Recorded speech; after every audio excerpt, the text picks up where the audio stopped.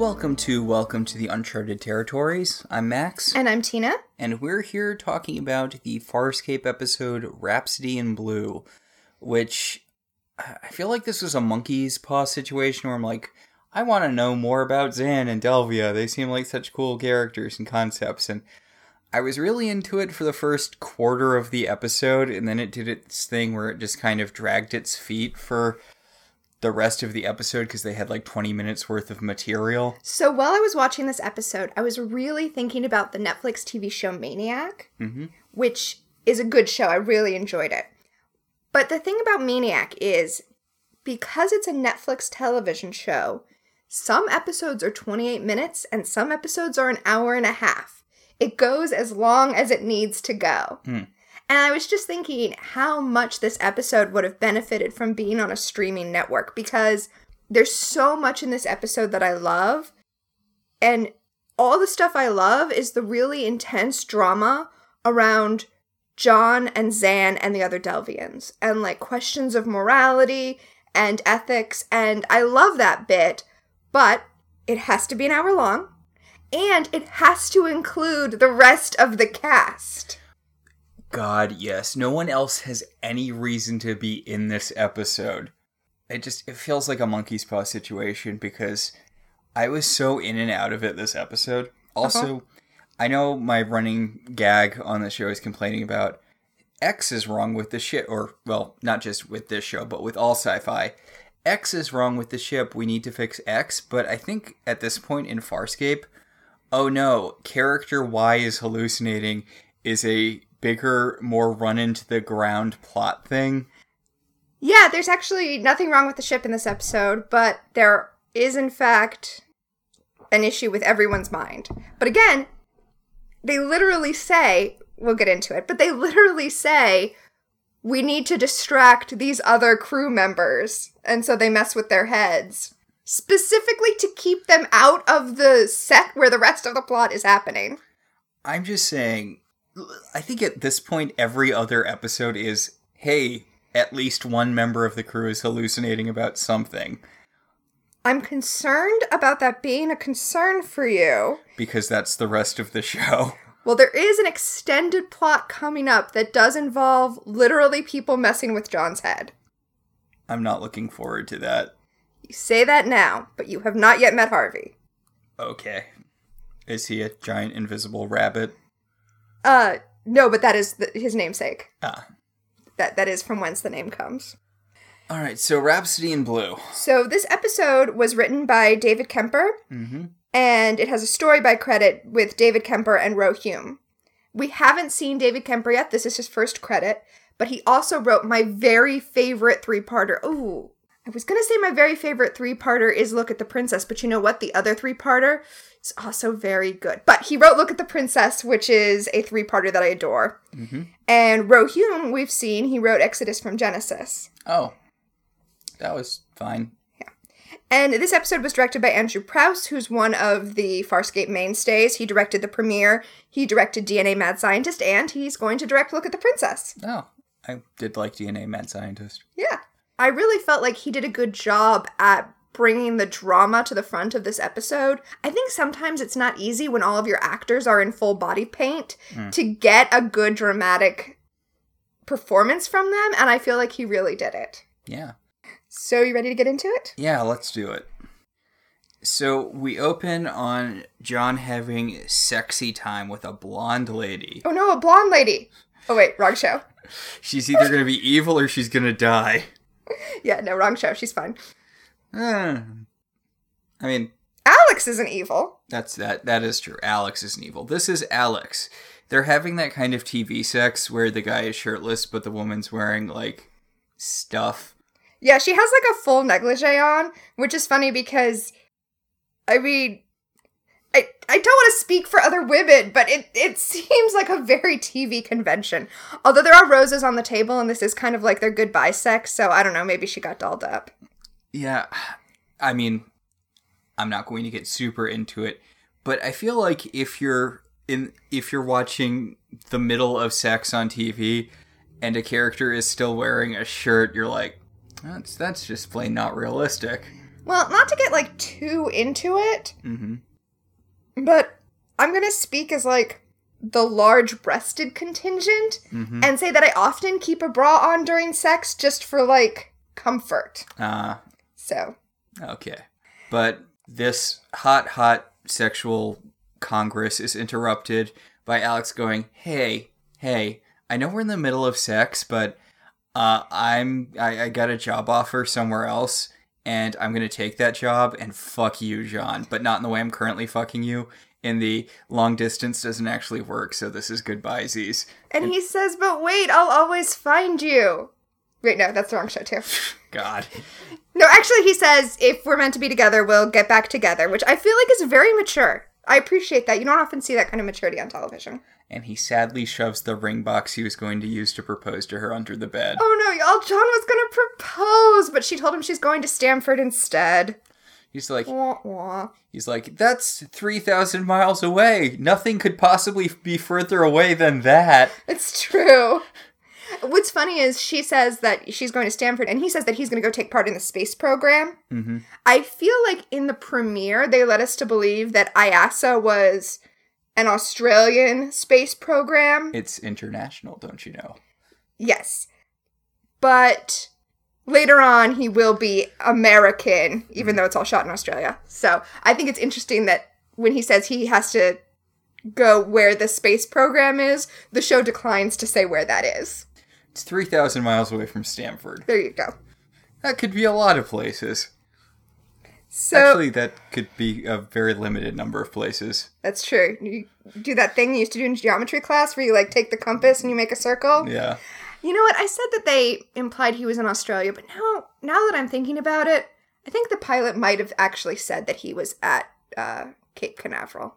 Well, his dad was a real He-Man U.S. military type. Yeah. We could easily check this, but I'm not going to. But John sexfully wakes up from his sexy sex dream. Yeah, he's awoken by the ship going through a particularly violent starburst, and I just have to say, I see you managed to get your shirt off. Yes, he falls head over ass directly into the camera, which, okay, Brian Henson, fine. Yeah, he flexes his pecs at the camera there, his shirtless pecs. Did they just have someone throw Ben Browder? Because he kind of does this weird flip across the room. He moves a lot. Like, it's funny because you don't really pay attention to it because the ship is shaking. But no, that's just the camera shaking. That's all Ben Browder doing a flip like that. Good job, Ben Browder. Look at you being all athletic and wearing nothing except your white boxers. Also, God, it's weird to see a dude wearing boxers. I have no comment on that. I feel like we had a really long discussion about boxers versus briefs versus other kinds of underwear in a previous podcast. But I feel like boxers would not be the underwear you would wear to go into space. And I have a hard time believing he has new underwear. He has to wash that pair all the time. I hadn't thought about the underwear you would wear to go into space. I mean, I hadn't thought about it in those terms. Huh. I mean, I would certainly be wearing, like, my most comfortable underwear if I was going into space. I don't know what's the most comfortable underwear for men. I mean, personally, I like support, which I would imagine most guys do, but... As per our previous discussion about leaving my bra on, so do I. Yeah. There you go. Okay, so, moving away from undergarments. Well, not really. We're just going to move back to Ben Browder's undergarments, because he's woken up from his dream by the starburst, and we see him in just his boxers in his room, and then in the next shot, he's on command. That was a totally gratuitous shot. We did not... Well, I mean, I'm not going to say we didn't need it, but no, I mean, it wasn't technically required. Yeah, it's like, again, I haven't actually seen, what is it, Enterprise? What's that Star... Yeah, Enterprise is the one where they have the decontamination shower. Yep, where every episode starts with, 15 minutes of the crew showering. Yeah. Well, let's talk about Command, because, this is a really horny episode. So, It's the first queer content we've got in Farscape. Sort of, ish. It's definitely the first queer content, but right now I'm just going to talk about the horniness of the fact that Erin also runs onto the ship, and she's just wearing a tank top, and John did bring multiple pairs of underwear because she's also wearing boxers, and John is like, is that my underwear? So, did he bring multiple pairs of boxers onto his trip that was only supposed to last, like, a moment?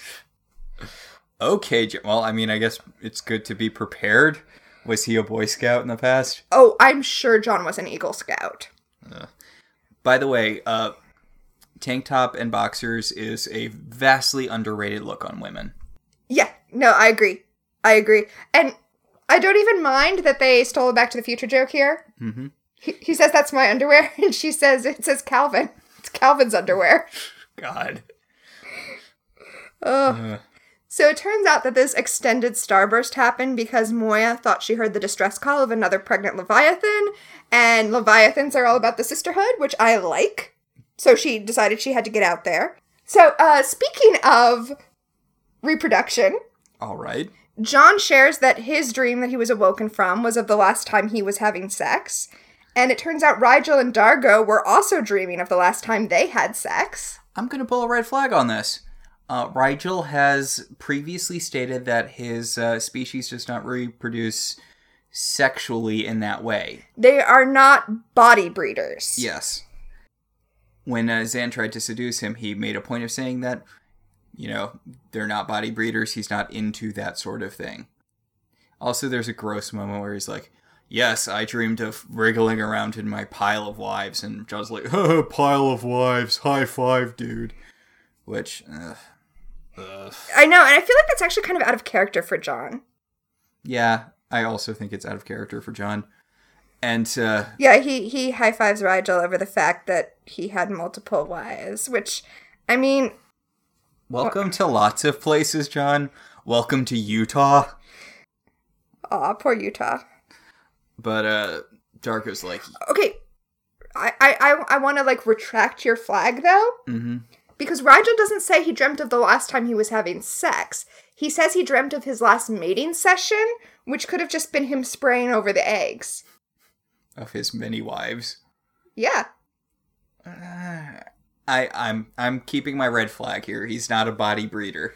We have no reason to think that...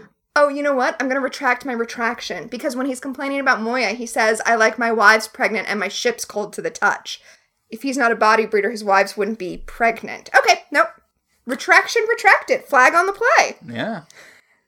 So, Dargo is also having sexy dreams about his dead wife who died and was, a Sebacean and is now dead from death. Yeah. Later on in this episode, we're also going to learn that Zan was also dreaming about the last time she had sex. So here's my question. Erin is silent. Erin is very conspicuously silent. Zan denies that she was having a sex dream of any kind, But that's a lie. Yeah, which is very weird for Zan. That's true. She's normally not...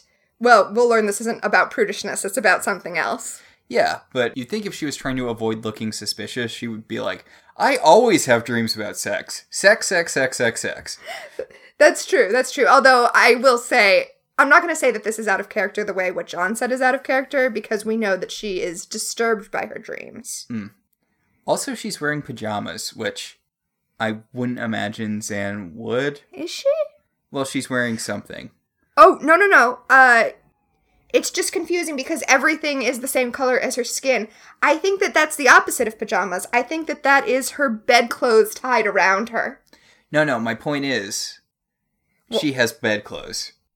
One would assume that she sleeps... No, sheets. The bedclothes are sheets. Oh. I think those are her sheets tied around her. That's still more modesty than I tend to ascribe to Zan. Yeah. Also, we've seen that the sheets on Moya are gold, and the thing that she has tied around her is blue. Hmm. Huh. What is going on here, Zan? Huh. These are all things that I did not think about before watching this episode with you. So, they get a distress call from more of Zan's people, the Delvians. This Delvian lady with hair, which, by the way, so fucking weird. So weird. Okay, so I was reading, the backstage stuff, and Virginia Hay was like, oh, this was my favorite episode because you get to know so much more about Zan.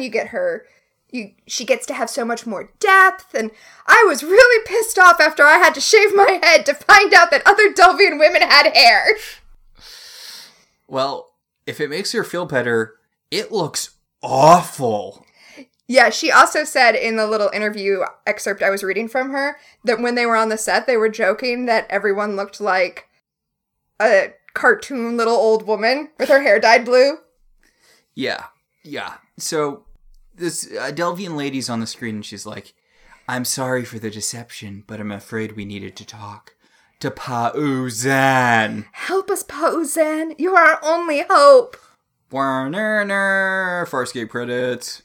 And then we go to credits. Spice. No, wait. Wrong. Question. Is Picard an albino Delvian?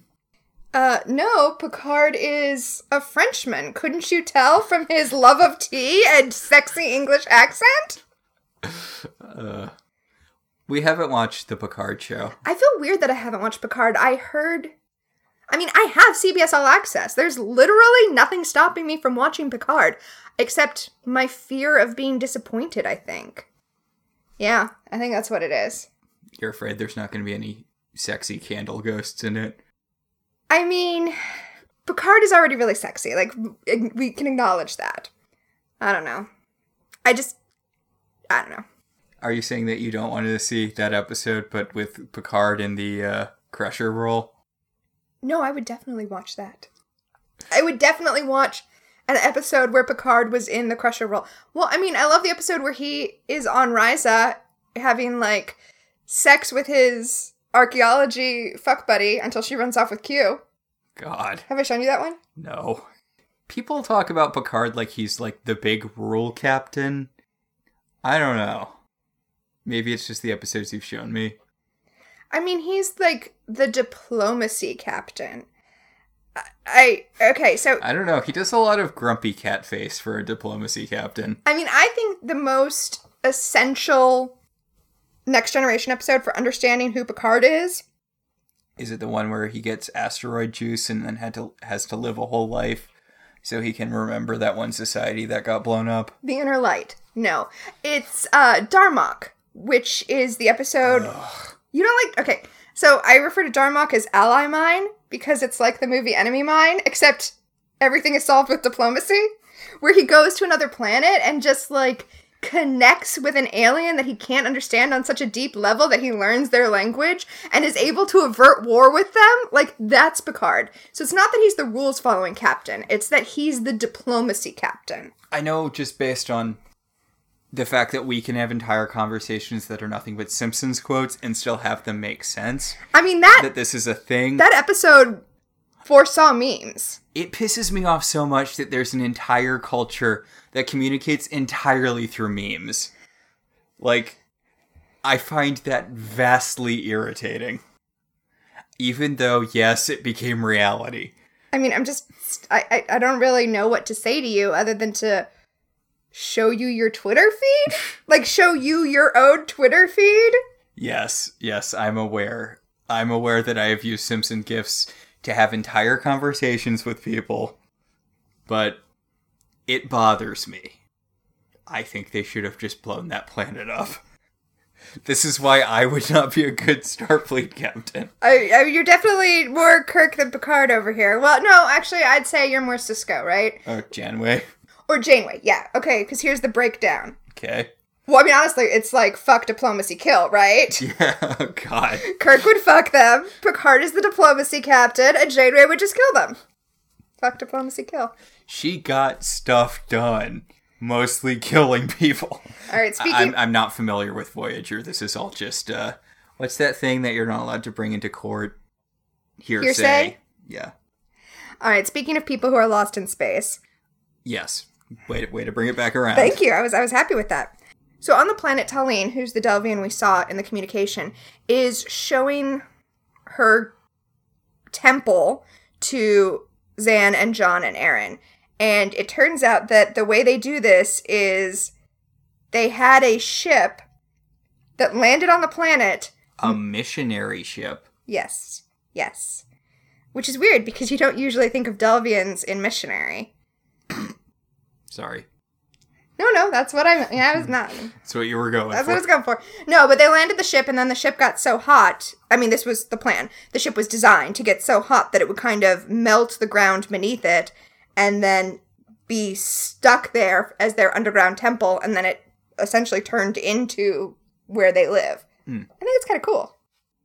Zan is disturbed that Talene used deception to bring them here. Really, Zan? Right? I mean, didn't you just have a whole thing? Anyway.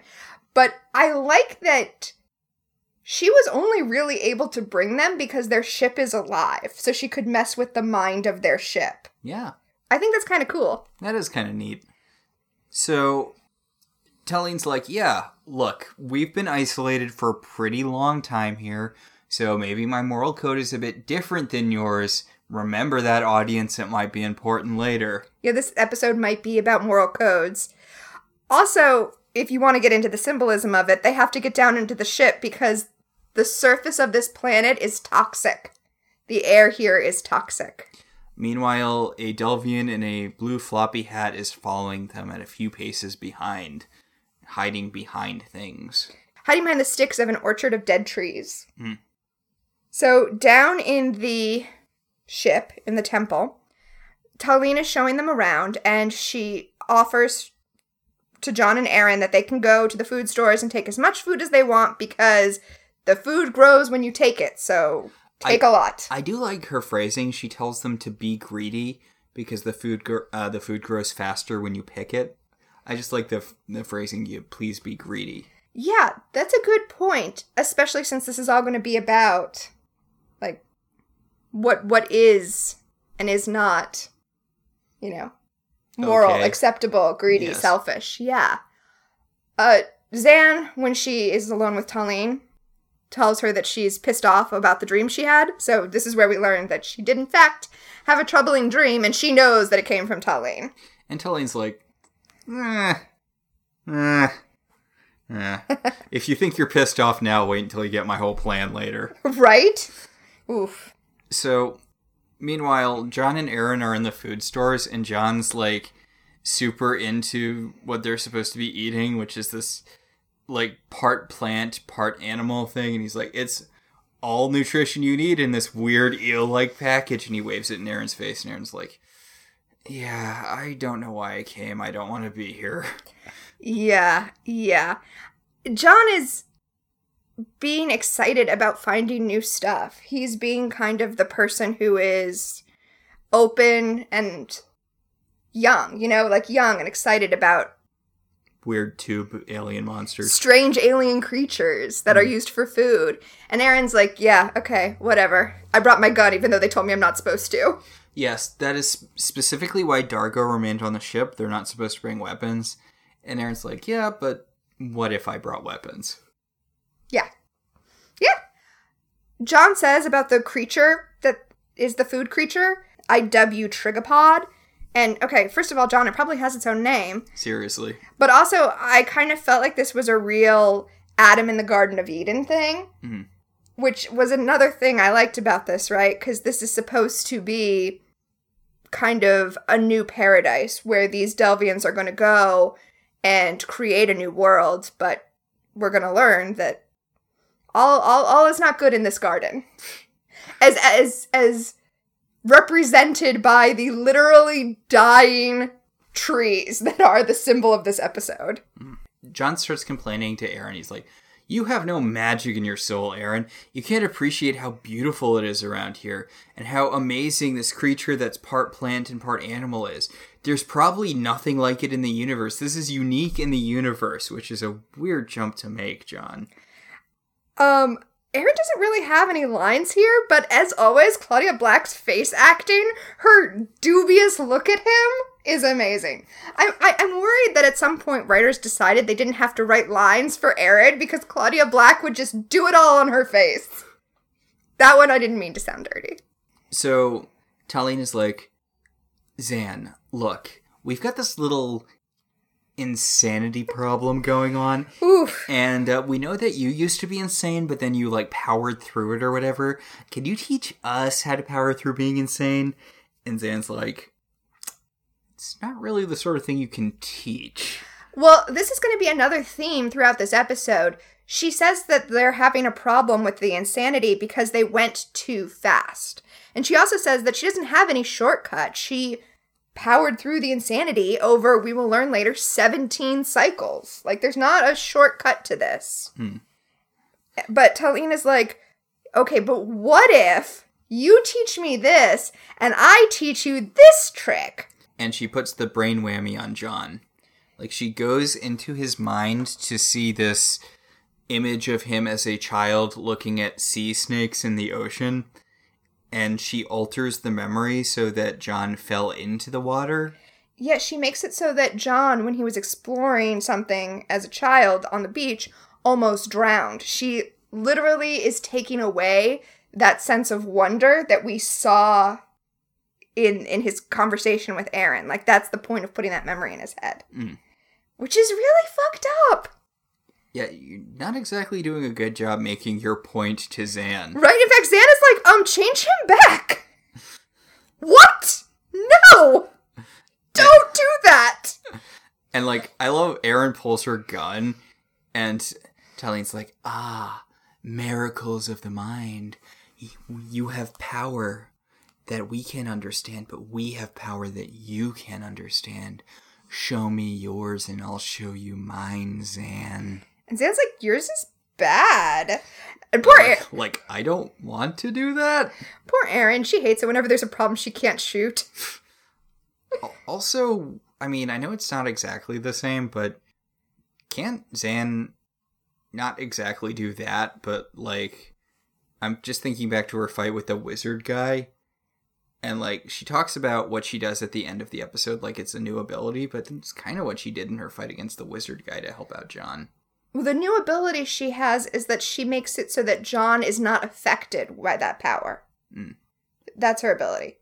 I guess that's different than shooting death magic out of your brain at someone to stop them from hurting someone else. Yeah, and I mean, we aren't there yet, but I think that's an important distinction, that Talene is offering her an offensive power, and what she gains instead at the end of this episode is a power to protect other people. So, spoilers. Spoilers for the end of this episode that we're talking about. I'm not really sure how she got from point A to point B there, power-wise. Well, I mean, everything that I just said is symbolic, but theoretically she also has the power that Talene had, and that just comes with the power to protect people from it. She probably could also get in people's head and fuck with them now. Yeah. So, meanwhile, back at the ship, we have to spend 15 minutes with assholes because their names are, front credited. I mean, it's literally like 15 seconds where Dargo's like, hey, I think all those weird dreams we had were from the Delvians because... Duh. Delvians? I actually like this because the fact that he has to tell this to Rygel, and this wasn't something Rygel originally knew or assumed, is a nice reminder that in this world, all races don't know each other. So, Luxans and Delvians know about each other, but Hynerians don't know that much about Delvians. So he didn't jump to the conclusion that the Delvians had been messing with his brain. Which is stupid of him. I mean, he has known Zan long enough. Yeah, and like, do you think maybe the blue people who were trying to lure us here who can do brain magic might be responsible for those weird dreams we were all having? Okay, yeah, but like, the kind of brain magic Zan does, where it's like, I can share your pain, and, I mean, she did kill that one guy, but for the most part, her brain magic is like, I can share your pain, and I can be at peace, and I love my body. And I feel like it's the difference between, actual Wiccans and Sabrina the Teenage Witch. Oh, I thought you were going to be actual Wiccans and Willow when she goes to her witch group in season 4 of Buffy. Oh, it's like the difference between that witch group and what Willow can do. Yes, exactly. Yeah, Rygel was not ready for season 6 Willow.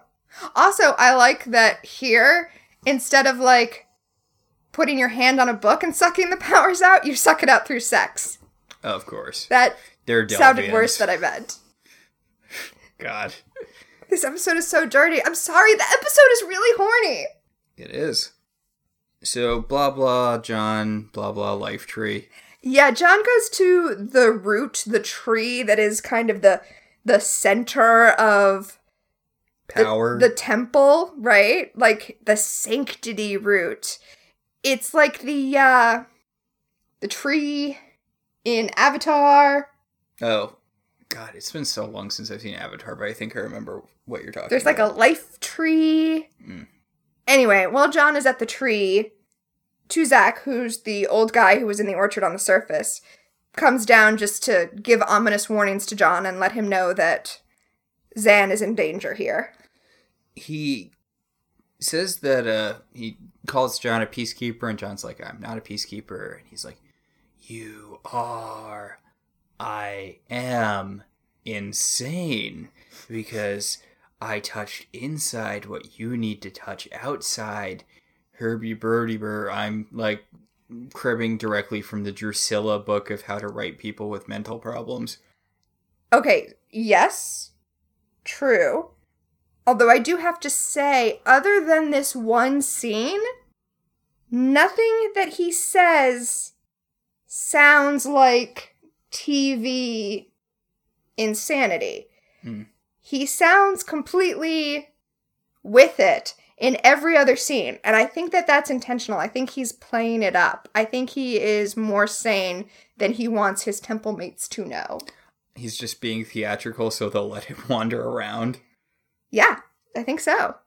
Meanwhile, Aaron is having like a bout of verbal fisticuffs with some dude Delvian who's like, hey, peacekeeper, I want to get your... Like, I may be peaceful, but I want your ass out of here. Well, yeah, because she brought a weapon. They said don't bring any weapons, and she came down with a weapon.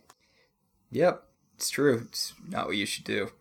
And he runs crying to Eileen.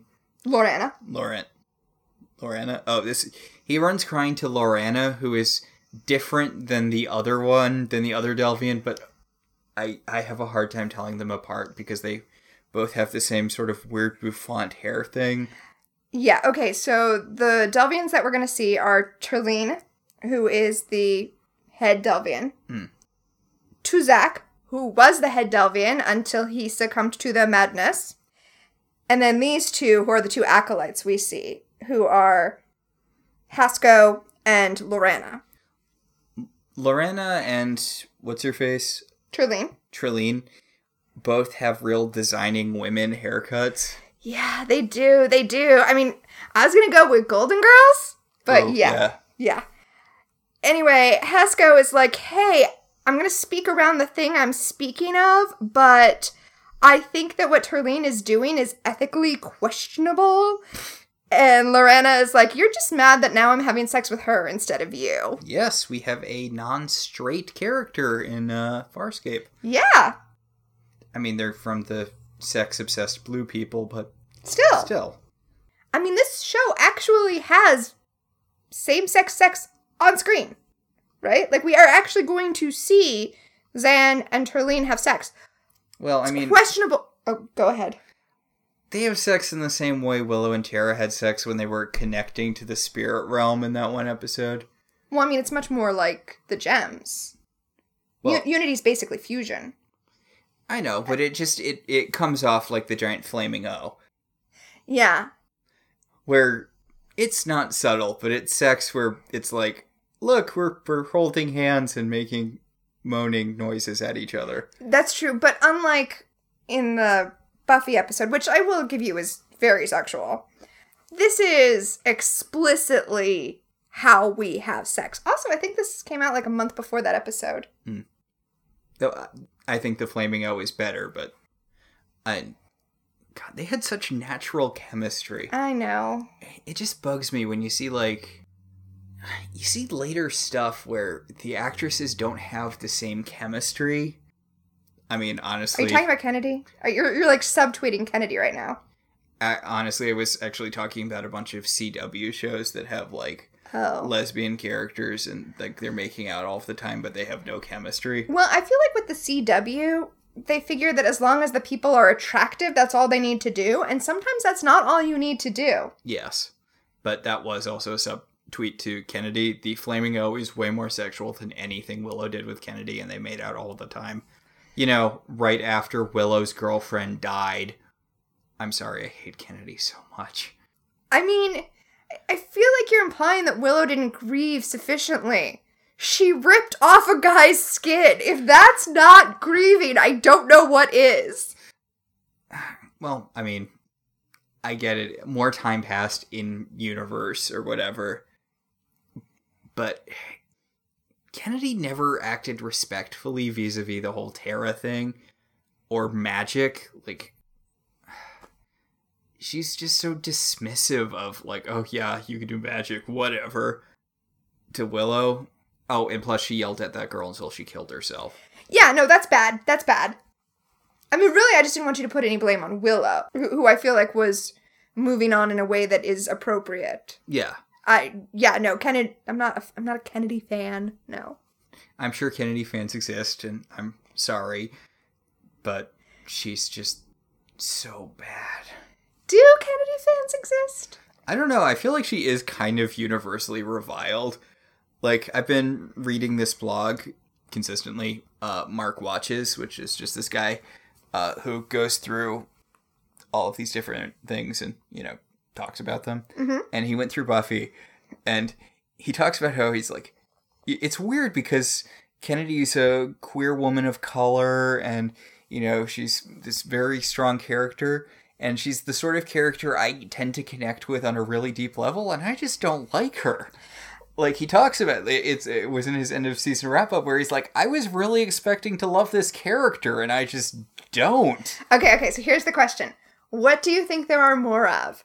Kennedy fans or Riley fans? Oh, God. Is there anyone who thinks that Riley was the right person for Buffy to be with? I think there might be more Riley fans. I'm going to put this out there. I don't like any of Buffy's boyfriends. Yes, I'm aware. I think Buffy should have ended up single, which she did. Mm-hmm. I think all of her boyfriends were bad. I think Riley was the least bad boyfriend she had on the show. Okay. But it's such a low bar. Like, Riley was the least bad. He didn't try to kill or sexually assault her at any point in the show. Like, congratulations, dude. Okay. I do ship Spike and Buffy. Mm-hmm. I have things to say about Spike's moral character. Yes. But this is not the right platform for that. It is not. But, yes, I prefer Riley to Kennedy. As, like, just a human. I feel bad even saying that. As a love interest for a main character in Buffy. I mean, my favorite love interest for any main character is Anya. Yes. Because she's amazing. But then not because she deserved so much better than Xander Harris. God. I mean, mine was Tara. Yes, I know. Yeah. Of course. But I like Willow, right? Like, I like Anya more than I like Tara, but I don't want to say she's my favorite love interest because... Oh, poor Anya. Stuck with Xander. Her friendship with Andrew was very sweet. That was a very sweet part of the last season. Yes. I'm sorry, Farscape. We were talking about Farscape. John comes into where Hasco and learns that Aaron has gone back to Moya on the transport ship, and that Zan is staying behind, but that she wants John to stay with her because... She wants to stay behind for now, but she doesn't want to make this like a permanent thing. Oh, no, she wants to stay here permanently. Oh, she does? Yeah. She doesn't want John to stay here permanently. Then I don't get what she's doing. She hasn't reached her decision yet about what she wants to do. In fact, that's why she wants John to stay. She wants to... I do like that they make it very clear that these Delvians do not have a map back to Delvia. They're like, look, when we became pilgrims, we were like, fuck it, and we just blasted off into space and didn't take any notes or anything. So we can't help you find your way back to Delvia, Zan, or other people so that you can orient yourself in the universe. Right. I like that Zan is asking John to be her moral compass, since she's usually the voice of morality in the show. And so she's... Is she? Because she was all on team. Let's cut off Pilot's arm. Let me reorient that sentence. As the priest, you would expect Zan to be the moral center of the show, but she recognizes that John is the person who really has, like, humanity. Yes. I mean, not to get, like, whatever about it. Not to crawl up humanity's ass like every sci-fi show feels like it needs to. No, I mean humanity, like, compassion. Yeah. Like, I mean humanity lowercase h. Yes. Like, John... But I mean, come on. Yeah. The only human guy is the one person who can empathize with other people better than the actual empath whose power is empathy. Yeah. Well, yeah. I feel for Zan, though. I mean, I think one of the reasons John is compassionate in the show is because he hasn't seen a lot at this point. Like, Zan is contemplating doing something really bad, but I don't know if she would be wrong. I think that the show gives us, as the viewers, a kind of convenient moral out by making Turlene really explicitly bad, but this question is not out of bounds. The moral question that Zan is going to have to face is not out of bounds. Honest to God, I was kind of in and out of this episode, so I don't remember what it was. Let's talk about it then. So Zan asks Turlene to show John, her past. So I don't know why she doesn't want to tell him. Well, I guess because it's TV and showing is better than telling. Yeah. Showing is better than telling! And I had a light week! Yeah, so Turlene is going to put into John's head the image of the last time Zan had sex. Okay, also, hey, person I don't know very well, who has, shown herself very willing to use deceit to get what she wants. Why don't you take a memory of a very specific thing and put it into the head of a guy whose memories you altered all willy-nilly to demonstrate that you have the power to alter memories? Okay, but Is Zan supposed to be dumb? Wait. Am I dumb? I don't see why that's necessarily a bad thing. Because... Oh, you're worried. You're worried that she would show John something other than what happened. Yeah. Well, which she's proven she can very, very easily do. Well, from Zan's point of view, what happened is Zan is ashamed. This is her most shameful memory. So. Oh, also, let's give my most shameful memory to this lady I just met and don't trust. Well, but she already knows. Yeah, I know. That's why Zan's famous for this. Yeah. But, I feel like there's lots of good reasons why she should just tell John and not involve Zerlina at all. Turlene.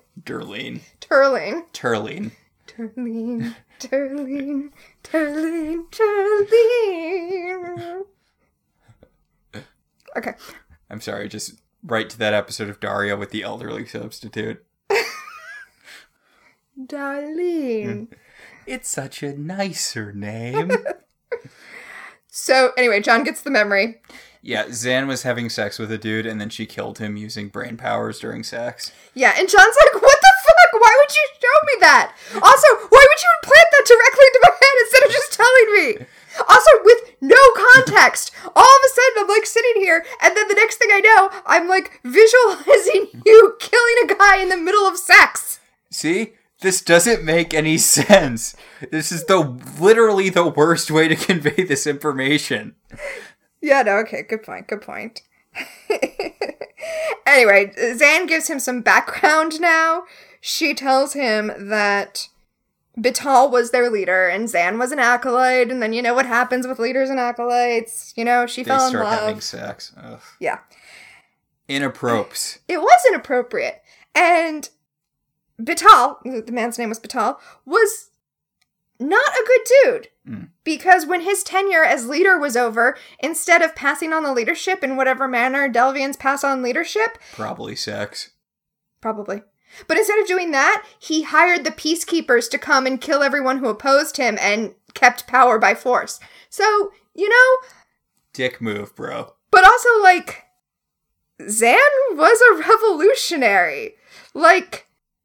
I I'm on Zan's side. Yes, definitely oppose people who come in and try to take over your world by force. Like, yes, that is good. And that's why I feel like this is a moral question.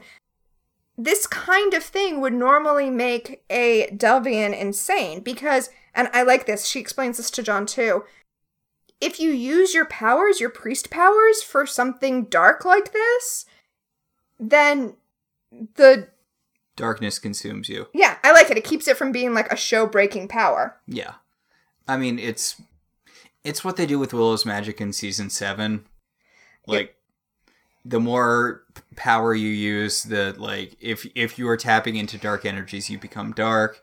If you're tapping into light energies, you're probably fine. Yeah.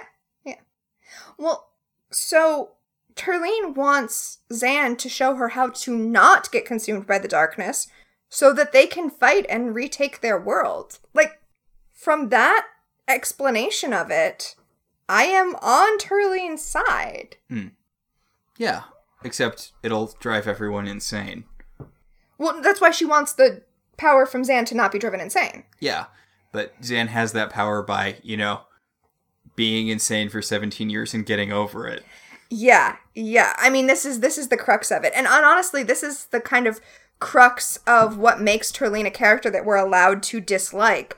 That she's trying to do everything with shortcuts. The reason they're giving into the madness now is because they were trying to develop their powers too quickly. And now, instead of spending 17 years meditating the way Zan did, they want to just, rip the ability to do it out of Zan's head and take another shortcut. I mean, to be fair, that other dude, the red dude, helped Zan do it really easily in the episode where she had to kill that space wizard guy. Yeah, but we decided he's not a Delvian. Yeah, well, apparently he's not a Delvian because we see Dudevians in this, and they're also blue. I mean, I maintain that they were originally thinking he would be a Delvian, but he was not. Oh, fun fact. After this episode, we don't see this many Delvians again because the makeup artists fucking hated having to do this every single day they were shooting this episode.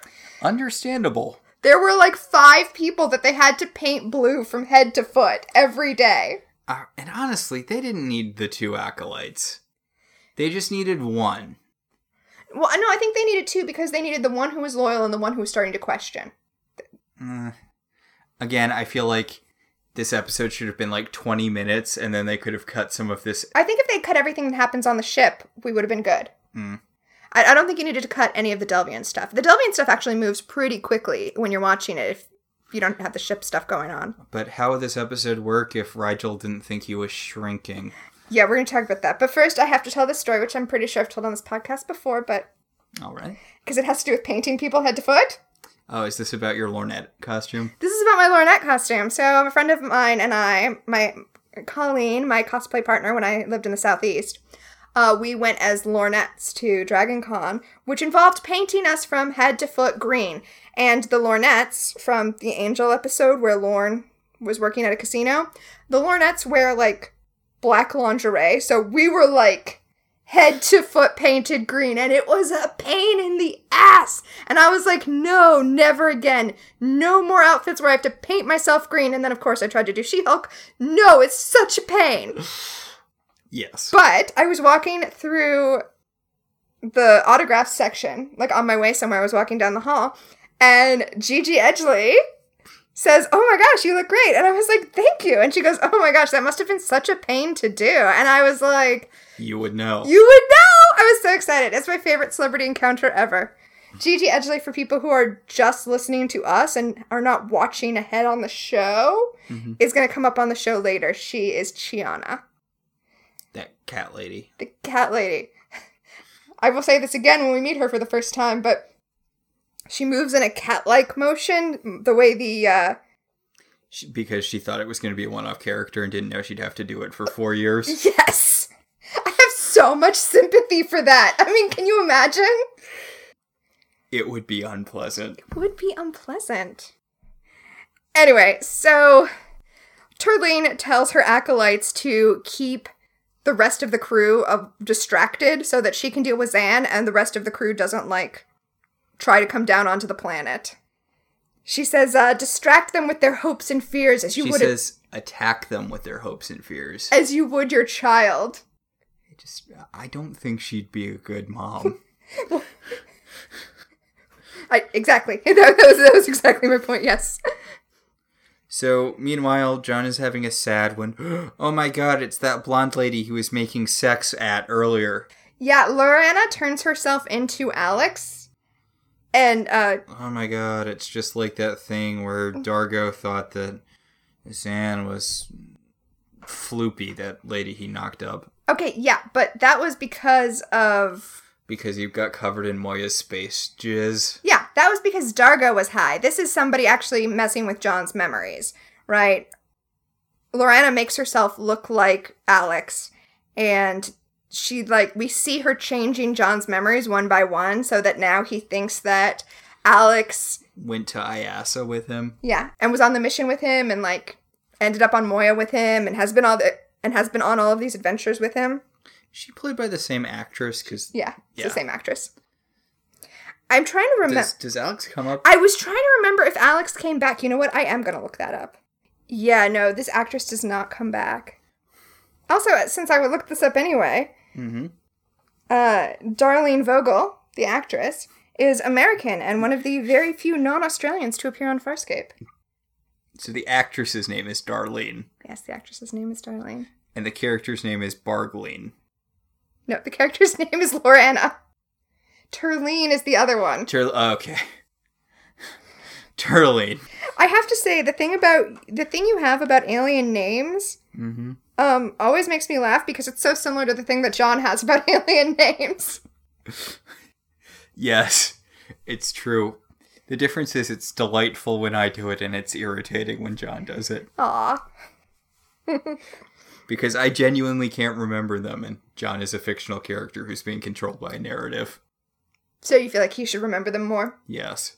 Also, he's a scientist, and I'm very much not. So you think he should have a better memory for those types of things? Yes. Interesting thought. Also, I think you should check with people before renaming stuff, John. But... Yes! Thank you! God, I'm not often, annoyed at John's, hubris. Manifest destiny-ish. Yes, exactly. But I'm not a fan of that in this episode where he's like, I'm gonna name this little creature. The whatever. They probably have a name for it, John. Yeah. Little calamari creature. It looks good. I want to eat it deep fried. Okay. So Zan goes back up to the planet. And the old Delvian guy is like, hey, I know everyone says that I'm crazy, but I'm not. And, you can't trust... Turleen. You can't trust Turleen. She's bad. She's trying to steal your man. She's bad news bears. And she's just trying to get your death brain powers so, she can kill people. And she doesn't respect that you need to nurture something so it can grow properly. And if you try to make it grow too fast, it'll just die. Yeah, he's tending to the orchard of dead trees, and he says the young don't tend to the roots anymore. The young refuse to tend the orchard, which is kind of the theme of this episode. Okay, boomer. I know, right? I was like, millennials are killing the truth root industry. God. Although I do also like the exchange they have where Zan says, I know you, I respect your teaching. And he says, I know who you are. I respect your choice of murder victim. He doesn't seem very insane. Right? Exactly. He's like, no, I'm totally insane. I gave into my darker impulse. And Zan's like, what darker impulse? And he's like, hey, shut up. So Zan wants some wisdom from him. And she asks him, if I teach Turleen my methods, will she use it to hurt people? And he's like, yeah. That's literally what your method is. What do you think we're doing here, Zan? No, she's going to use the power that you have to kill people with your brain to not kill people with her brain. What a stupid question. He's nicer about it than we are because he's a priest who, his whole purpose is to talk about patience, so of course he's nicer about it, but Zan, come on. Seriously. Oh. So, on the ship, we see that Well, we see that the Dudevian is using his brain powers on the people on the ship. Yeah, Hasko. He makes Aaron think that her pulse pistol has fallen apart. And he makes Dargo think that Joffy is running around the ship somewhere. Joffy, his son, who is, of course, lost somewhere. Dargo's overriding thing is to find his son, Joffy. It just occurred to me that... They barely established this like a couple episodes ago. That this episode doesn't establish who Joffy is. It expects you to know that Dargo's story is he's looking for his son. Ah. But yes, Dargo thinks he sees Joffy running around, and Rigel thinks he's shrinking. Which I like, right? Because Rigel is already teeny tiny, so... But apparently, he worries about being teeny tinier. Which, fine. Yeah. I mean, it works. It keeps everyone out of the plot. Yeah. It keeps everyone out of the plot with minimal hassle, in my opinion. Yeah. Joffy calls Darko Daddy. Okay, so I guess that establishes it. Yeah, he's like, Daddy, help me, as he's being hustled off by peacekeepers. And Darko's like, I have no questions about this. Well, I mean, there are people literally in their brains. Although, we're rewatching Community. Yeah. And I did just rewatch the episode where John Hodgman tries to convince them that they were actually in an insane asylum instead of at a community college. And then Annie's like, wait, I'm literally wearing a Greendale backpack. And we have all of these pictures on our phones. Shirley's like, I'm a mom. If I was locked up, I would know. People would notice. Like, how did you honestly expect that was going to work? I mean, honestly, John Hodgman's character, Dr. Heidi, should be excited that it worked for the 60 seconds that it worked. Which, I posted a very long rant on my Twitter recently about why Normal Again is the worst episode of Buffy. Ugh. Because it's the worst plot. Like, it is a credit to Community that they pulled it off in an episode and made it good. Well, I mean, to be fair, Community is skewering that plot. Yes. So, I mean, as longtime listeners who have been with us since the Once Upon a Time days may remember, I did actually like it when they did it in Once Upon a Time, because we saw it from a third-party perspective, where Emma was the one who was trapped in the asylum illusion, but the story was from Henry's point of view, and he was just like, this is so dumb. This is such a worn-out cliche. Come on. I think you might be interested when we get to the episode Won't Get Fooled Again. Is someone using brain magic to trick John into thinking that he's in an asylum, and we get to see Darko's actor out of his prosthetics? Neither of those things. All right. Yes, neither of those things. I also liked that the Magicians episode that had Quentin locked in an insane asylum, Quentin was onto it too. Yeah, I don't love that episode because it was still a lot of the,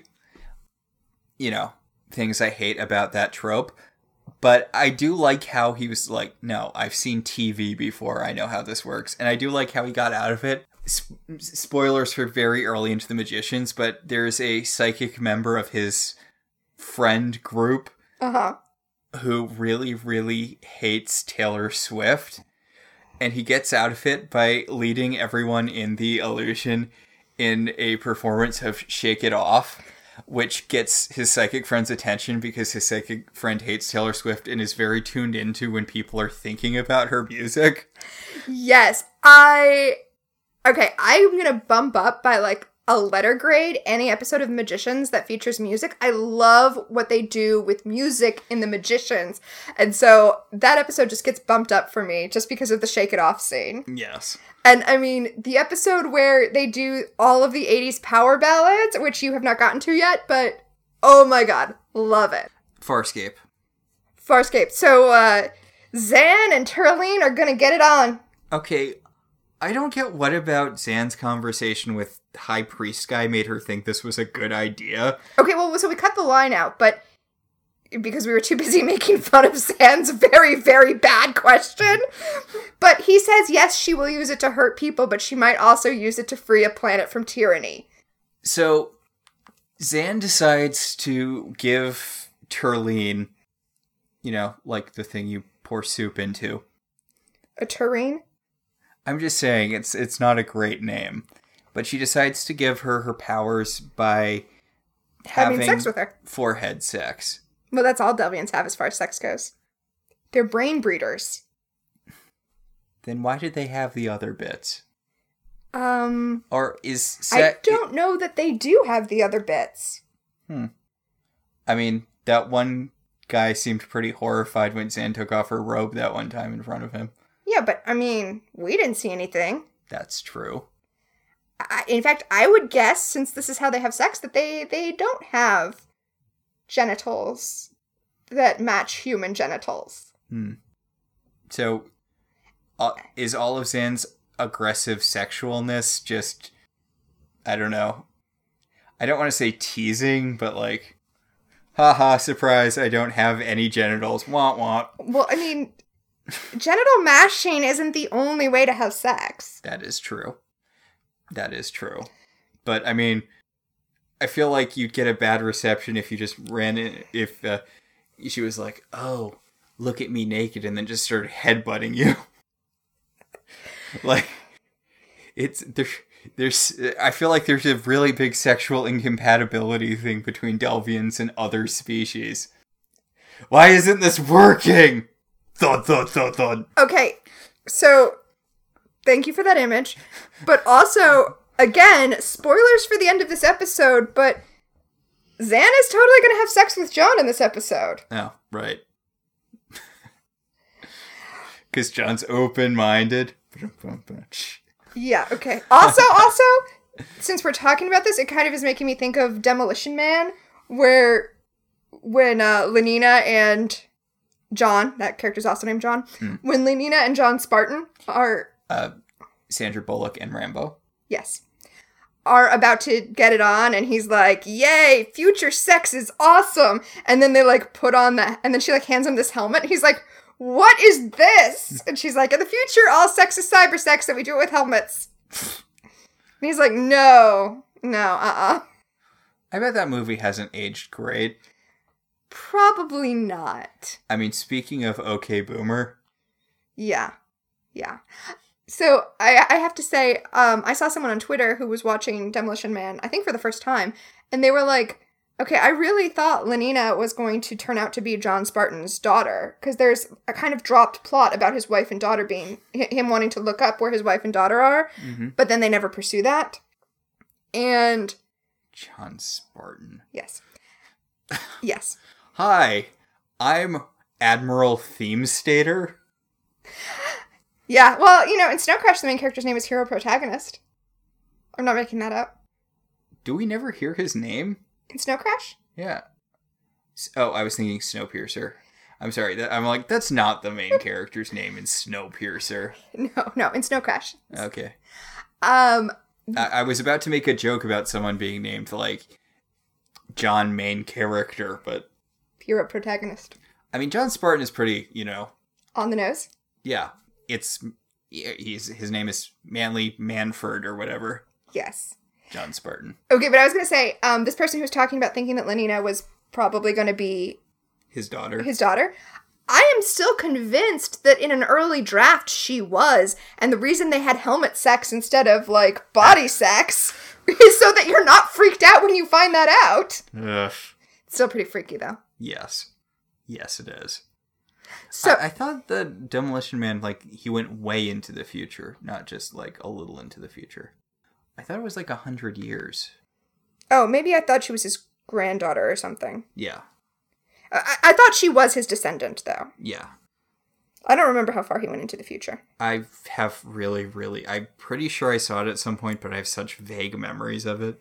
I actually had that on video, and it was one of the movies I watched pretty often. Oh, so he was frozen in 1996 and was reanimated in the distant year of 2032. Which means that we are closer to where he woke up than to where he was put in. God. It kind of reminds me of this thing about how David Mamet stuff kind of aged badly because it started out as a send-up of, you know, the manly men getting stuff done. Mm-hmm. And then he became a hardcore right-wing person, and it's like, oh. guess it's not really ascend above that at all. Yeah. You know, the scene in Glengarry Glen Ross where it's like, you know, fuck your dying daughter. Or whatever. Yeah. Yeah. Also, I feel like the culture moved faster than the thing he was sending up, which is always a danger. Mm. Yeah. Poe's Law. Oh, as long as we're speaking about on-the-nose names, though, the rest of the names from Demolition Man, I mean, I mentioned that Sandra Bullock's character is Lenina, but I didn't tell you her name is Lenina Huxley. God, oh, Jesus Christ. Yeah, yeah. And Wesley Snipe, the villain, is named Simon Phoenix. I remember that because he comes back. Because he comes back. And Dennis Leary's character is named Edgar Friendly. Farscape. It's weird how we cut off a lesbian sex scene to talk for an extended time period about a Sylvester Stallone action movie. That is weird, now that you mention it. Alright, so Farscape. I'm going to say the thing that's terrible about this sex scene, and then all the things I love about it. Okay. When they merge... Merge. Right over our bed, just a sign that says, merge. You get it? Because merge. When they merge, there's a sound cue that is the Star Trek transporter sound. And that's such a distinctive sound. You can't just repurpose it in other science fiction shows. You mean, like, you can't just have the Kill Bill siren as a regular siren in universe somewhere? Yes! Yes! I mean, honestly, I keep recognizing the, Wilhelm scream? Oh no, it's the, noise that that X-Men Evolution used for Jean's telekinesis. I hear it in other things, and it just sends me back to that immediately. Yeah. But I'm sure other people have different associations with that particular noise. But the thing I like is, okay, so from this interview I was reading about this episode, they ran out of money to do Unity the way they wanted to. Mm-hmm. And I think considering that they had no money for it, I'm impressed with kind of their workaround, which was just to merge the images of them over each other. It's fine. It's like blue overlay over blue overlay over blue overlay. It's fine. But they had no money. It's impressive when they had no money. I guess. Yes. They wanted to make a prosthetic of them, like, going into each other, and then that didn't work, so then they were going to do a thing where we lock down the camera and, like, spin it all around and make them look like they merged into each other, but they didn't have the money for that either, so they just overlaid the film. And you know what? I think it worked fine for... It's fine. And unlike some other stuff, it's not like it aged poorly, because it's just all gauzy and overlay. Yeah. A lot of sci-fi stuff aged poorly, but not this. Big Flaming O's better. Well, sure. But you like the Big Flaming O more than any sex scene. It's true. It's your favorite sex scene. It is my favorite sex scene. Because it's good. You feel the connection between these two characters, even though they're fully clothed and, you know, barely touching. Back when we still did podcasts, people who listen to our Once Upon a Time will know this, but back when we still started our podcast with clips from other things... We started one episode with just the sound from the Big Flaming O episode of Buffy, and when it's just the sound isolated from any image, it just sounds like porn. Like, it's obscene. It's scored much better than porn. Yes, but it sounds explicit. It sounds explicitly sexual. Yes. Which is weird because there's not, like, a lot of moaning and gasping until the end. But, like, it's just... two women talking in unison, you know, as this very gentle music plays. And it works because they have chemistry. It's still like, Apple's gonna take this off. They had biology, too. My word. Yeah. So... Zan pulls away and she's like, you ripped a part of me away. And yeah, so instead of, like, looking in Zan's head and, like, reading the instruction manual for how to not give in to the darkness, she just yoinked it out of Zan. Which is bad because now Zan is giving into the darkness because she doesn't have... the chewy moral center that she developed over 17 years. Well, yeah, she doesn't have the calm that she had. Yeah. Which, I'm sorry, doesn't that just seem like a really bad idea on What's-Her-Bucket's part? Yeah, right? Especially considering, well, yeah. So... not to go too deep nerd, but it kind of reminds me of, you know how in the lead-up to the Dark Phoenix saga, Mastermind spent months stripping Jean, like, psychically psychically influencing her and one by one breaking down her mental barriers and stripping away her moral core so that she'd, feel comfortable doing evil shit. And then she's like, oh, you've been manipulating me for months. I'm gonna go apeshit on you. Like, well, I mean, if you're stripping away someone way more powerful than you's moral core, you remove the thing that's stopping them from just murdering you. Well, I mean, this is a story that I like where, and this is where this story's going to go too, where through hubris or something like hubris, the person who is stripping away this person's power doesn't realize that the power will be turned on them. It's like... Or every story where someone tries to take the Phoenix from Rachel Summers and every time they end up just blowing up when it goes into them because they weren't built to handle it. Well, I think about the vampire hunters in Angel when they charge Caritas, and Fred's line where she says, if you hand someone a weapon, you better be sure you know where they're going to aim it. Yes. God, Fred was so great. Fred was great. So, Zan tells John, she's got the darkness now. She talks about how... I don't like how they keep on talking about it like insanity, but... Yeah, I've been very specifically saying darkness instead of madness, but they do say madness. Which darkness would work better? I know, 90s, everyone's ableist all the time. Yeah.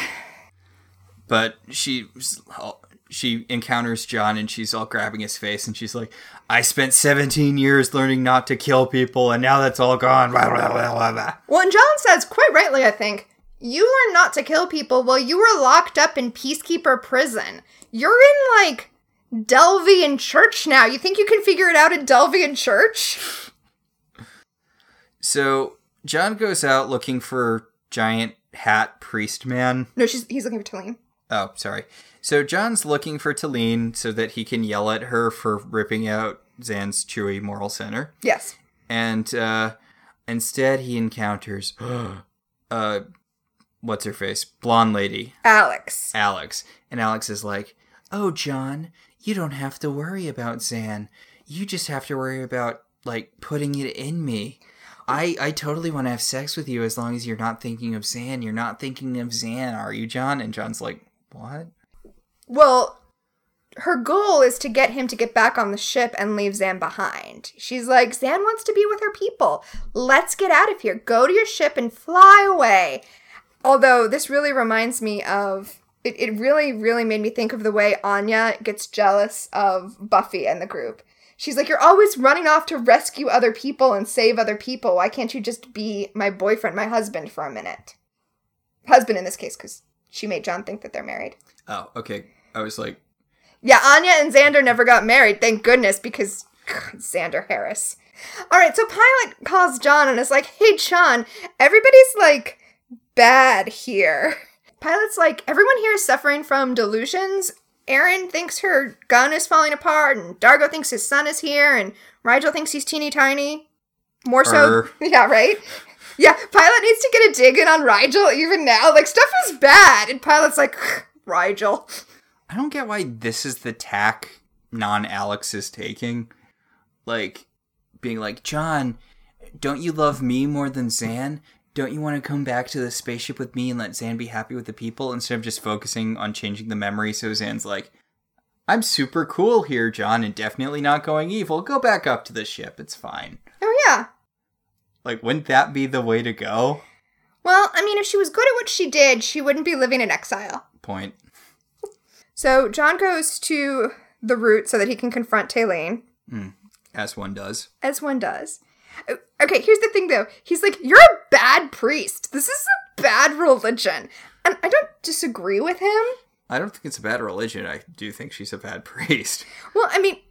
I guess her offshoot of the religion is bad. Yeah, but what I mean is, he believes that any religion must be good. And I mean, this one is, and she is a bad priest, but it's like, John, let me introduce you to history.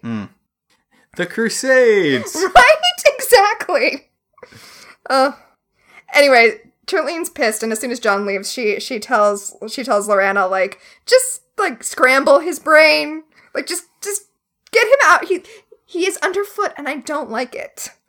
So Lorena goes after him as Alex again, and she's like, Are you having sex with Zan? Do you love Zan more than me? Why won't you just come back with me up to Moya? And he's like, yeah, no, this is bullshit. Like, you're clearly just a mind illusion. No, okay, wait, no, I like this. Because what he says to her is, he's like, they're messing with our minds, Alex. I think they might be messing with your mind. God. And then this is what I was saying about them being married. He, like, for a second, he remembers. He's like, wait, we didn't get married because that dream I had reminded me. I didn't propose to you. And then we see her, like, changing his memory in real time so that now he thinks that he did propose to her and she did say yes and they did get married. Yes. Why are you trusting anything that goes on?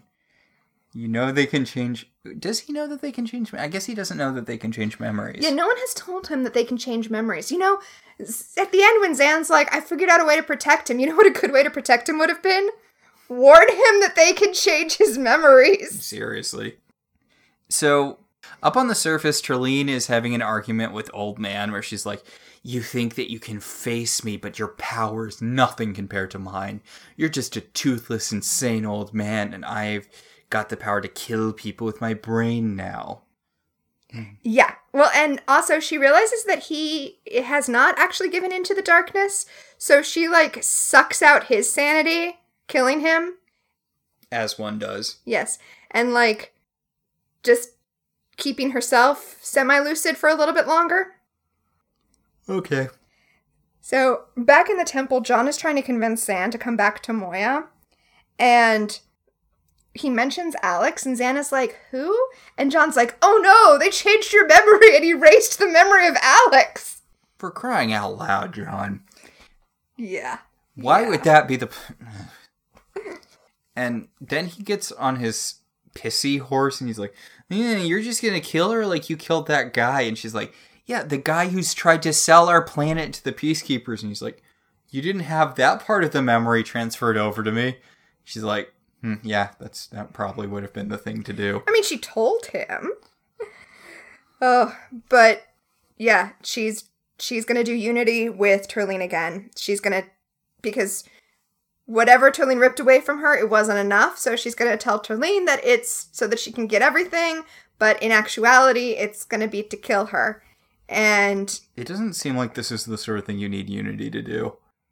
I mean, you killed the wizard guy without Unity. I guess you kind of... I mean, she had that dude backing her up, but that wasn't Unity, was it? Well, no, she needs to do Unity. She's going to tell Trelene that she's going to allow her to, like, strip out the piece of her brain that keeps her from giving into the darkness, because, like, a piece of it's still in there to knock come out. I'm just saying, if she's gonna just kill Trelene, why doesn't she just kill Trelene? Oh, you're saying she killed Maldus without doing Unity? Yeah. Okay, so I'm pretty sure when she killed Maldus, and remember, she didn't kill him, she just dispersed him. She mostly killed him. But he'll get better. Yes. When she killed Maldus, she was doing Unity with the pink guy? Yes. So I think that she needed to be doing that to do it. She needs to have brain sex to murder someone. Yes, she's a sex criminal. She needs to be in the orgasm space, like in the comic Sex Criminals, where when they have orgasms, time freezes so that they can rob banks. I should catch up on that series. Yes. I really liked the first volume. And it's done now. Oh. So you can read everything. Yeah, so basically Zan can only kill someone whilst in the midst of an orgasm. But we learned from Maldus that it doesn't have to be an orgasm with the person she's killing. Yeah. But I think only if that person is also a level 9 Pa'u, which that guy was. This is just very, very specific. Well, it's basically a magical power. Magical powers tend to be pretty specific. Point. Yeah. So, I mean, the question is, why is What's-Her-Bucket going to believe this? But yeah, no. Yeah. Oh boy, this definitely isn't a trick. No trap.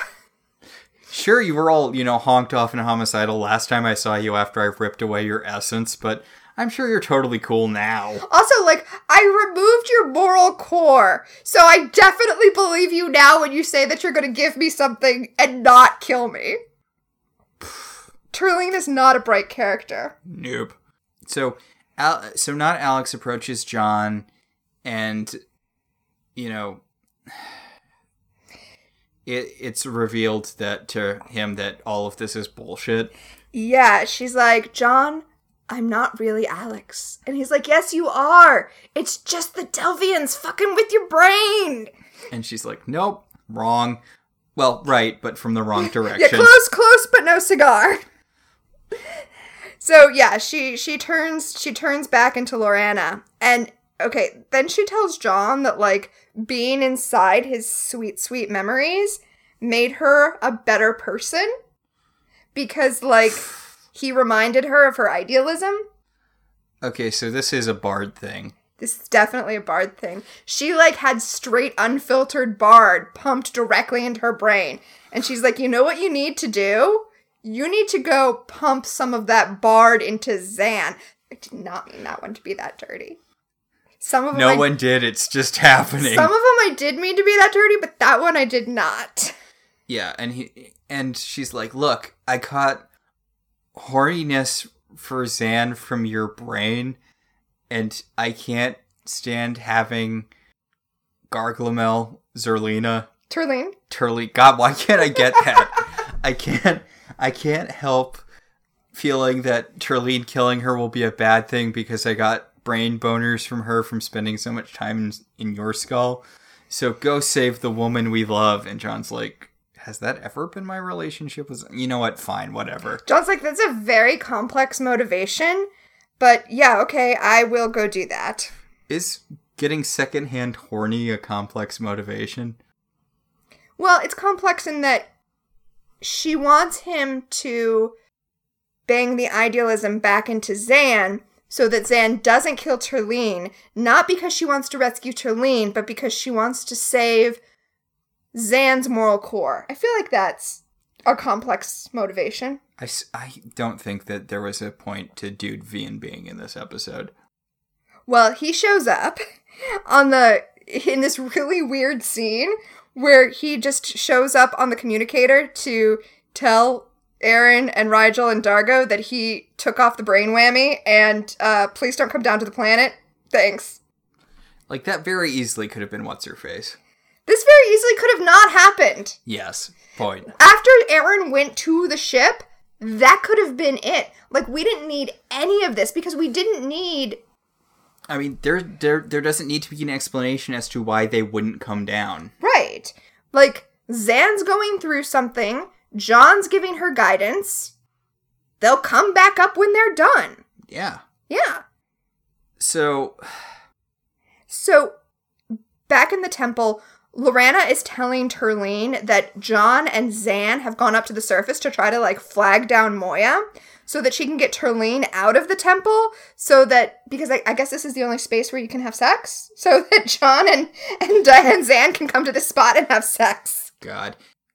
And Turleen, having no concept of what a bad idea it is to piss off your very few allies, gives this speech about how, like, to not Alex, she's like, you know, I was just using you because you were here and you were pleasurable for the moment, but now I have bigger plans and I've outgrown my little play thing. And it's like, do you really not see how this is going to backfire on you? Okay, so it's implied that Turleen, if she gets the powers that she's trying to get from Zan, will go back to Delvia eventually and not just overthrow the Peacekeepers, but install herself as a dictator. Like, that's why we get to not root for her. Mm-hmm. No pun intended. Yes. Roots. But she can't even keep the 3 people she's living with on her side. Seriously, how does she think she's gonna run a planet? Like, everyone turned on her on the drop of a hat. She's gonna be terrible at this. Oh, she's terrible at this. I'm assuming we don't see her again. We do not see her again. So we're back in the main room, the main root room. Yeah. And John's like, hey, Zan, let's do Unity, you and I. And she's like, yeah, no. And John's like, okay, but what if? Yes. If I could rearrange the alphabet, I'd put you and me together. I'm assuming that if I was given this power, I would also have the power to add letters, and I would add me as a letter into the alphabet. That's a joke from Daisy Owl. I didn't make that up. Oh, okay. Also, you should read Daisy Owl. It's hilarious. When Zan's like, yeah, you're too weak to have sex with me, John calls her a chicken. He makes the clucking noise. Has anyone on this planet even seen a chicken? What do you think chicken translated to for Zan? Like, do you think there's a coward bird in every culture? I think there's like a coward noise in every culture. Also, how weird is it that chickens are like the go-to coward thing for us? I don't think of chickens as cowards. They are mean, nasty birds. They are. Oh, now I'm wondering if other cultures have like a different animal noise that they think of as cowardly. I mean, it would make sense. Yeah. Honestly, it should be... I guess mice don't really make noise, but it should be... mice should be the thing for being afraid. There's a mouse skittering noise. Yeah, chicken never made any sense. Yeah. I never really thought about it, but yeah. That's nonsense. Huh. Okay. So John and Zan are going to do Unity so that she can take back her moral core or whatever. Yeah, okay, so we talked about how in the time loop episode, John destroyed her plate thing, her soul plate. Her soul plate 3 times, and in 3 different loops. And it was suggested by a listener that other Farscape fans have suggested that this is symbolic of 3 times that John will kill Zan. So to speak. So to speak.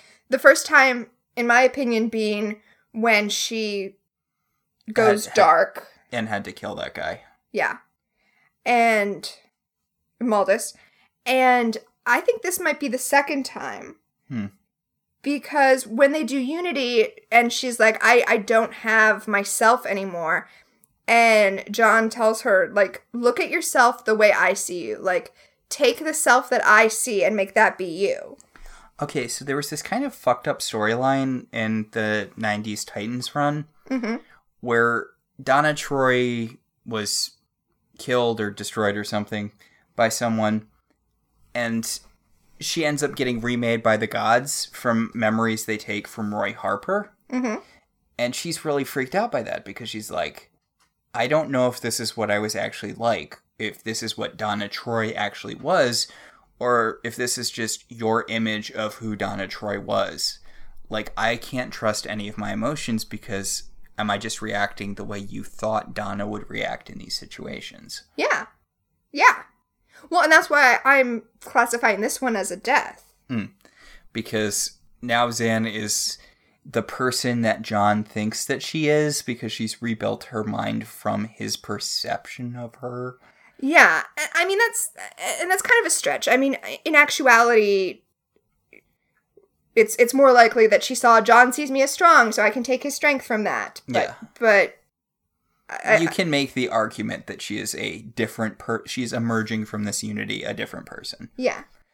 So John's going to destroy the energy root. Yeah. Is this just symbolic, or does it actually do something to the other Delvian's powers?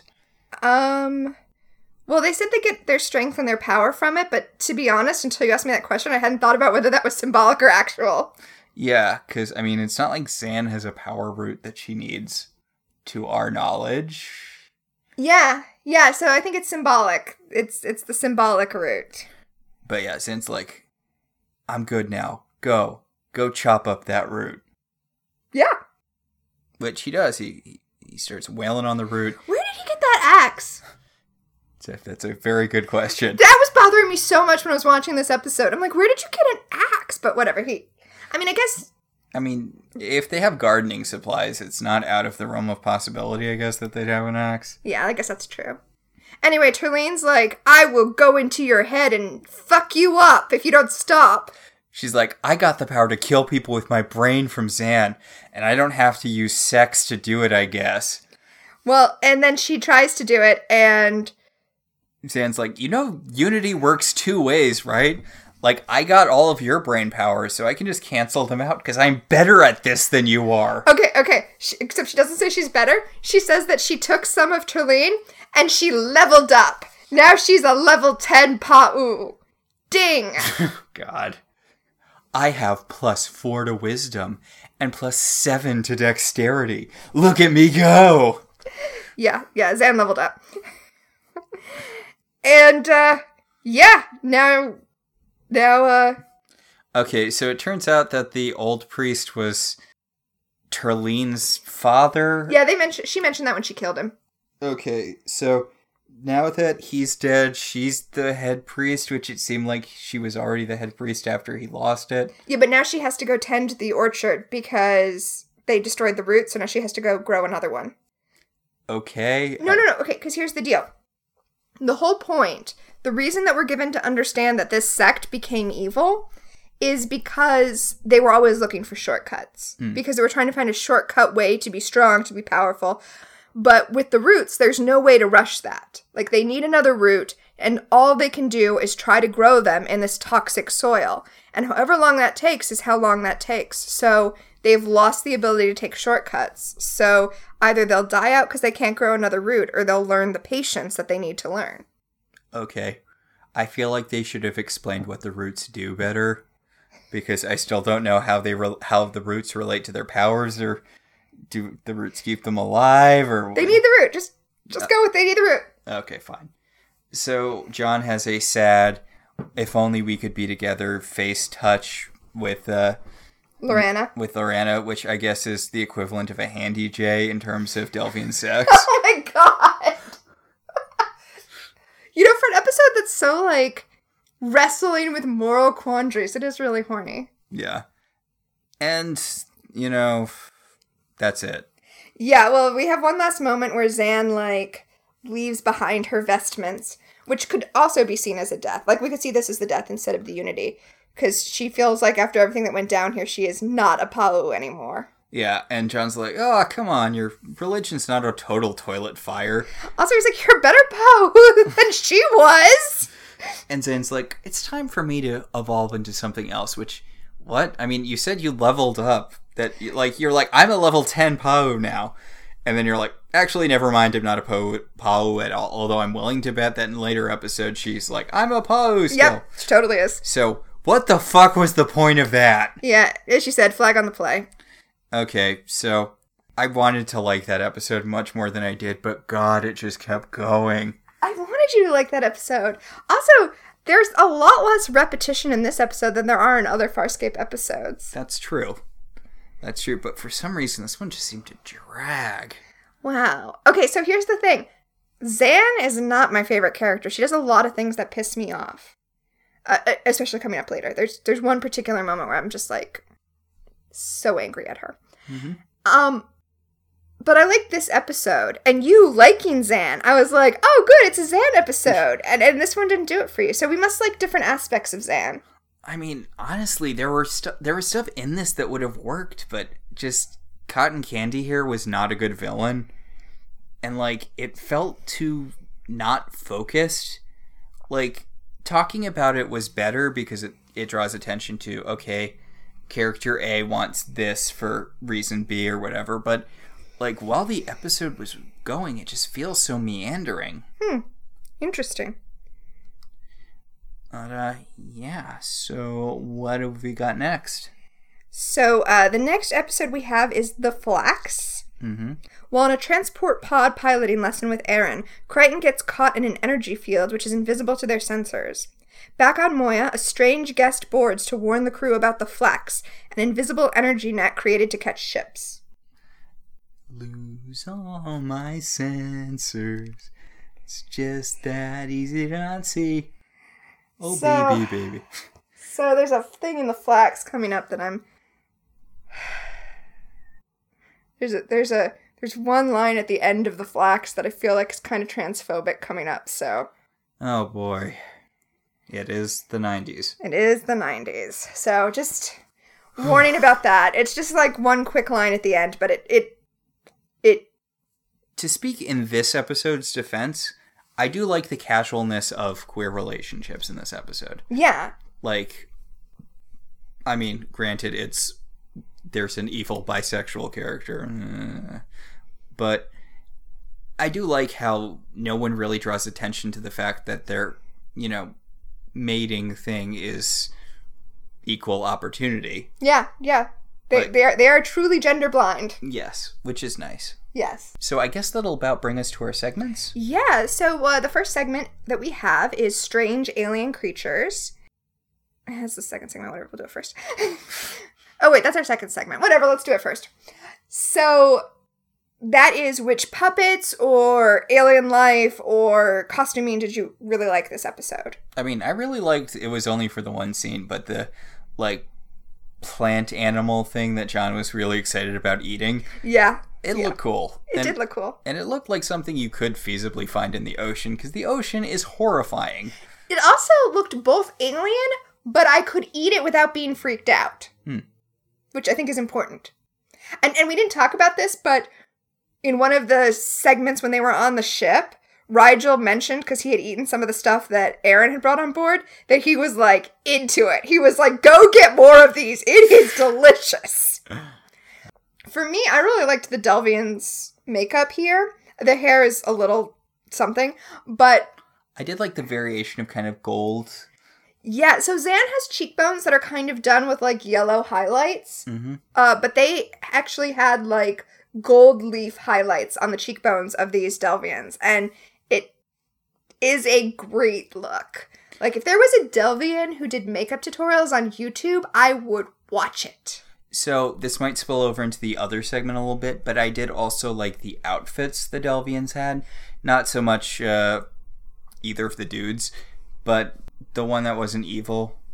Lorana's dress looked really cool. I mean, they were all just basically different takes on this sort of blue and gold robe, and hers looked really cool. Yeah, and you know what? I kind of liked how you could see that this is what Zan is going for with her outfits, but that she's wearing, whatever she can throw together.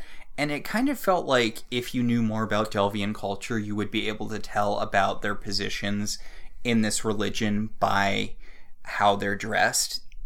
Yeah, well, and as you said, that kind of leads into our next segment, which is a distant part of the universe, and that's what world building did you like in this episode? Which... honestly, I might be projecting a lot, but it is the Delvian outfits. I really liked the way that they do colonizing, where they land the ship and then the ship burrows into the earth and becomes their habitat. I thought that was pretty cool. And it's a nice, concise way of doing it. Yes. It's resource efficient. And our final segment is just looking for a way home, which is what in this episode moved you. If anything. Yeah, not really a ton. I wanted to like this episode much more than I did. I feel like we should have spent more time with Zan. I don't like how Zan feels like a footnote in an episode that should be all about her. Okay. It feels like we spend way more time with John than with her. Honestly, it feels like she has almost equal screen time to all three of the characters up on the ship. She should be the focal point of this episode, and she's really not until the end. Yeah, I mean, like I said, this would have been better on a streaming platform where we could have just not had some people in this episode. And I think it kind of speaks to that for me, the moment is when John is being... Yeah, when John is really into the alien creature, that is probably the emotional highlight of the episode, and it's such a minor thing that doesn't really matter. I mean, it matters because it highlights that John is an idealist, which is going to be what he uses to save Zan in this episode. But again, like you said, that centers John and not Zan. Yeah. Also, it establishes the main villain's power. That's true. That too. But yeah, I mean, the emotional highlight of a Zan episode shouldn't be John being excited about something. Yeah, I guess that's fair, but since I prefer John and Aaron to Zan, I guess that's why it worked for me. And I think that'll about do it for this week. Yeah, so that's it. Our show is partially listener-supported. If you want to be one of those supporters, you should head over to our website, www.welcometotelevision.net, and click on our Patreon link. We'd like to thank our current $5 and above patrons, Beryl, Patricia, Sam, Cassidy, Alex, Alicia, Ryan, Maricruz, Rosa, Javier, and Benjamin. If you'd like to support the show in other ways, you can always rate and review us on Apple Podcasts. It helps other people find the show. If you want to talk about this episode, or any episode of any television show, you should head over to our Facebook page, Welcome to Television. We can also be contacted at I Love TV Zines on Twitter, or at ilovetelevisionzines@gmail.com. So until next time, I'm Tina. And I'm Max. And this has been Welcome to the Uncharted Territories.